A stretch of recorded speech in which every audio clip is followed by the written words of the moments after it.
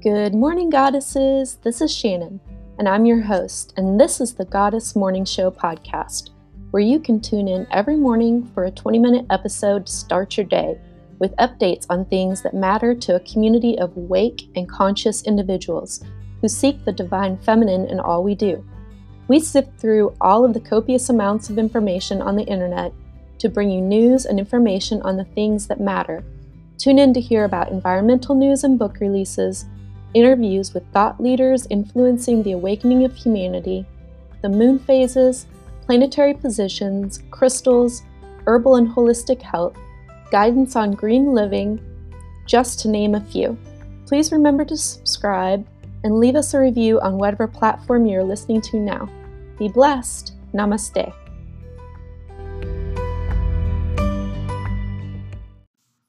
Good morning, goddesses and gods alike. Today is January 31st of 2020, and this is the Goddess Morning Show. I'm your host, Shannon, and we are moving into the planetary positions and moon for today. The sun is in Aquarius, the moon is in Aries, Mercury is in Aquarius, Venus is in Pisces, Mars is in Sagittarius, Jupiter in Capricorn, Saturn in Capricorn, Uranus is in Taurus, Neptune in Pisces, Pluto in Capricorn, and Chiron in Aries. Our goddess for the day is Inanna, and this article comes to us from mythology.net. It says, Inanna, also known as Ishtar in Akkadian mythology, is a goddess associated with the morning and evening star Venus. She is viewed as both as an independent, powerful, and sensual figure, but also as a young girl under patriarchal control. The goddess is also noted for her dual nature, her feminine as well as masculine traits. Inanna was originally worshipped as a vegetation deity, but later raised to the status of Queen of Heaven, the Mesopotamians' favored goddess. In Uruk, she was worshipped as their patron deity, especially at the main center, the Eanna Temple, meaning the house of heaven. The goddess was connected to the Uruk dating as far back as the Uruk period of 4000 to 3100 BC. The poems of Inanna, such as The Descent of Inanna, carry her qualities through to the ritual and ceremonies in her honor.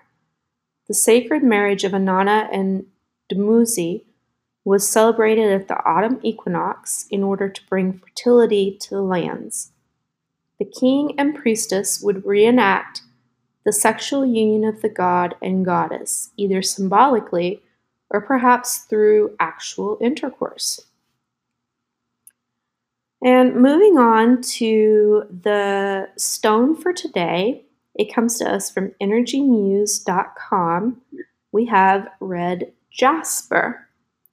And red jasper, when it comes to manifesting strength, courage, and wisdom, is your all-in-one stone that resonates with the earth and its seemingly endless layers of colors and shades. Like a beautifully painted landscape, these unique stones echo the vast and complex ecosystem, and it's an integral part of the life-giving elements of the planet. Made up of a varied group of stones, the jasper crystal meaning comes from its different ratios of microcrystalline quartz combined with silicon dioxide. This combination of minerals gives its opaque appearance and colors that range from red and brown to yellow and green. Thanks to its earthy appearance and powerful grounding effects, the jasper crystal is often included in healing layouts, particularly red jasper, a variety known as one of the best root chakra stones. By energizing and purifying your center energy field, jasper helps open up the root chakra to all other energy centers in the body. Dating back to ancient civilizations, shamans and healers from the days of old wore protective talismans and amulets that contain jasper stones in strong masculine shades like brown and red, the colors of earth and blood, the essence of life. Here's an interesting historical tidbit. Derived from the Persian word for treasurer, the jasper crystal meaning can be traced back to biblical times. According to legend, this name was traditionally assigned to the wise men, also known as magi, or three kings who are said to have visited the newborn Jesus. Okay, from anniesremedy.com, we have our herb for the day, and that is mullein. And its medicinal uses offer healing for congestion, cough, earache, sore throat, and can be helpful in stopping smoking. It is an anti-inflammatory, antibacterial, antiviral, astringent, breath, making your breath smell better, a demulcent, and an expectorant. And you can use the leaves, flowers, and roots. Its constituents contain ascorbic acid, coumarin, crocetin, hesperidin, magnesium, and verbescicide. The ancient reputation that mullein enjoyed in both Europe and Asia of having the power to exorcise evil spirits may be attributed to the magic mullein oil that can perform on an earache. A combination of garlic and mullein flowers oil is the traditional oil used for ear infections, which is both antibacterial and analgesic. A combination of garlic oil and mullein is good for our animal companions as well. It works on ear mites and helps control fleas and itching. Mullein's flowers are also used in teas to coat sore throats and calm coughing. Mullein tones and soothes irritated lungs and speeds healing of damaged tissues, which could help lungs damaged by smoking recover. Mullein is one of the traditional smoking herbs as well, which could be used as a tobacco substitute to help smokers quit. Mullein flowers infused in olive oil are also used to ease the pain of swollen rheumatic joints.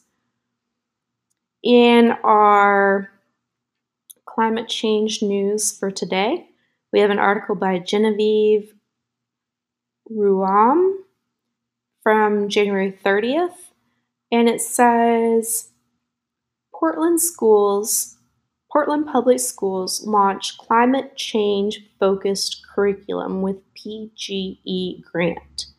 It says students at Bridger K-8 on a water filtration project in Portland, Oregon, have looked at climate change. The protests, the walkouts, and the persistence over climate change is paying off for these students. Thursday, Portland Public Schools launched a first-of-its-kind curriculum focused on climate change. The Earth is warming up, and we want to save it before the Earth ends, says Amanda, a fifth-grade student. PPS is partnering with Portland General Electric on the project. It's all possible thanks to a $250,000 grant from PGE. Students at Bridger K-8, a school that cares greatly about climate change, learned the news Thursday morning while working on a water filtration project. It's a change that we need now, and we need it for our kids, for our future, and for our present. What are the best ways to help these students to be global agents of change? And they say that the comprehensive K-12 curriculum will focus on the causes and consequences of climate change. Once developed, the curriculum will be publicly available for other districts to use and tailor. Okay, and in Going Zero Waste, we have the Beginner's Guide to Zero Waste Living. And it says, Just starting out your zero waste journey? Let me be the first to welcome you to the community. It can be a little overwhelming when you're trying to figure out where to start. These 10 tips will help you figure out those first beginner steps. If you feel like you've mastered the beginning steps, you can look at a different article on the ultimate steps. If you're looking for more information, make sure to head to Zero Waste Tips for Beginners on the Zero Waste blog, where all the best beginner tips are rounded up in one easy and convenient location. Number 1, write down your why. What's the reason you decided to go zero waste? Writing it down solidifies your resolve, giving you something to reference whenever you need motivation. Number 2, focus on eliminating single-use items first. Waste is everywhere, so before you overburden yourself, focus on cutting out single-use items. What do you find yourself reaching for most? Plastic utensils, paper napkins, plastic water bottles? Feel free to write them down and eliminate them first. Number 3, use what you have. You don't have to buy new items to be zero waste. Look around your house. What zero waste tools do you already have? Empty glass jars are great for storing dry bulk foods, homemade treats, leftovers, composting on the go, or an impromptu water bottle. An old shirt can be made into a reusable produce bag or cut up into hankies or rags. Reusable cutlery in your kitchen can be used for to-go utensils. You don't have to buy things, just get creative. Number 4, buy secondhand first. When you do have to buy an item, check your local thrift stores first. They might just have what you need at a much lower cost, and these items in thrift stores have already been made, so new resources do not need to be wasted on creating them. You're also keeping a perfectly good item out of a landfill. Number 5, wait, and wait some more. When you see an item you like or want, ask yourself if you really need it. Step away from the item and wait a few days. She recommends 30. This will allow you to avoid overconsumption. If there's something you need, always ask friends and family before buying it. Number 6, learn how to make things yourself. Most toiletries, makeup, and processed food items are packaged in plastic. You can greatly reduce this kind of waste by learning how to make things yourself. Number 7, get involved with your community. Your community can help you achieve so much. It's a great way to get friends, family, and neighbors involved in reducing their trash. You'll be able to see an awesome local impact. Number 8, find your support group. Whether it be online or with friends and family, having a support group matters. These are the people you can talk about things zero waste to. If you live with your parents or have a family, get them involved. Number 9, appreciate your possessions. Our society is quick to throw things out when something breaks or stops working. Challenge consumerism by developing a relationship with your items. Purchasing products built to last will also save money in the long run. If something breaks, take the time to repair it or repurpose it. If you treat your items with care, chances are they'll last a lot longer too. Number 10, start composting. Composting is awesome for the environment. Give it a go by placing all your food scraps into a jar and putting them in the freezer. Then just dump the scraps off at your local food scrap drop-off location. If you have a backyard, invest in a tumbler. All you have to do is add your food scraps and give it a crank. In no time, you'll have fresh, nutrient-dense compost. Okay, our next article comes to us from Yoga Journal. The author's name is Naomi Anand, and on January 30th, she wrote, 8 yoga poses to sleep better tonight. Try this sequence before bed or any time to relieve stress and calm your nervous system. And those poses, I'm going to skip down to the actual poses, are the cat-cow, and the child's pose, the child's pose diagonal stretch, extended puppy pose, resolved child's pose, I'm dyslexic today, side lying spinal twist, and savasana. Okay. The I don't know what is wrong with me that I can't read today. The mental health apps that professionals recommend, it says by Bianca Rodriguez on January 29th in Marie Claire, it is estimated that at least 1 in every 5 Americans struggle with some kind of mental illness. As we continue to communicate openly about mental health and work towards breaking the stigma, the technology we use isn't far behind. You might have noticed an increase in apps that bill themselves as the leading tool for anxiety and depression, but these claims often aren't supported by professionals. It's important to know when choosing an app to help with your mental health symptoms that the American Psychiatric Association recommends personally evaluating each one.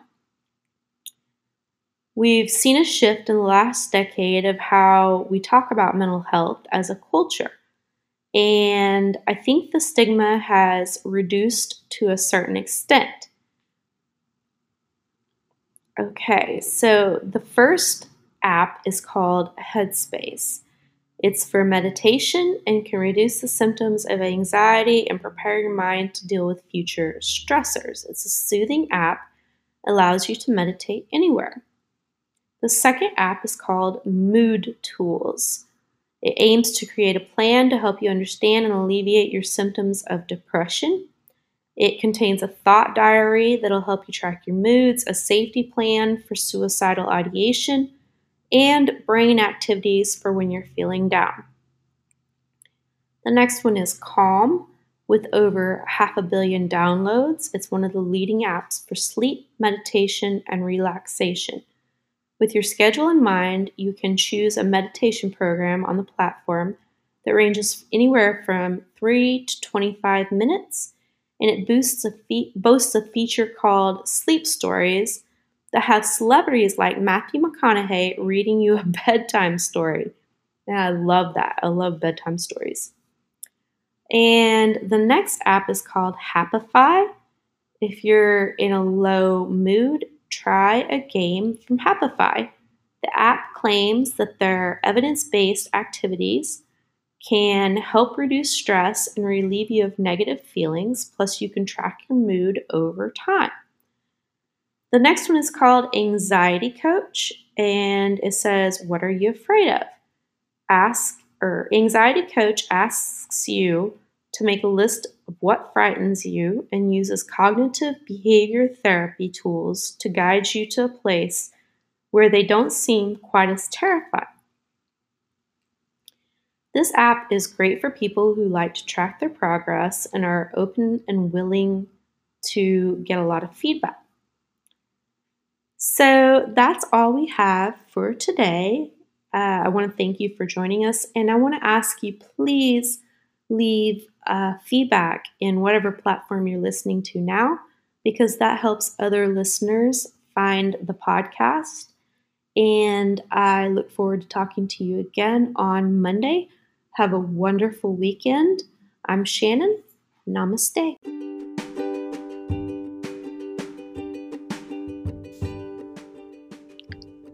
This episode of the Goddess Morning Show is brought to you by FromAshesWeRise2.com, where you can get wellness coaching using holistic methods of healing, purchase our handcrafted, custom blended, organic, non-GMO herbal teas that are crafted with love, and also order hand-poured soy candles infused with love and pure essential oils and herbs to heal using aromatherapy.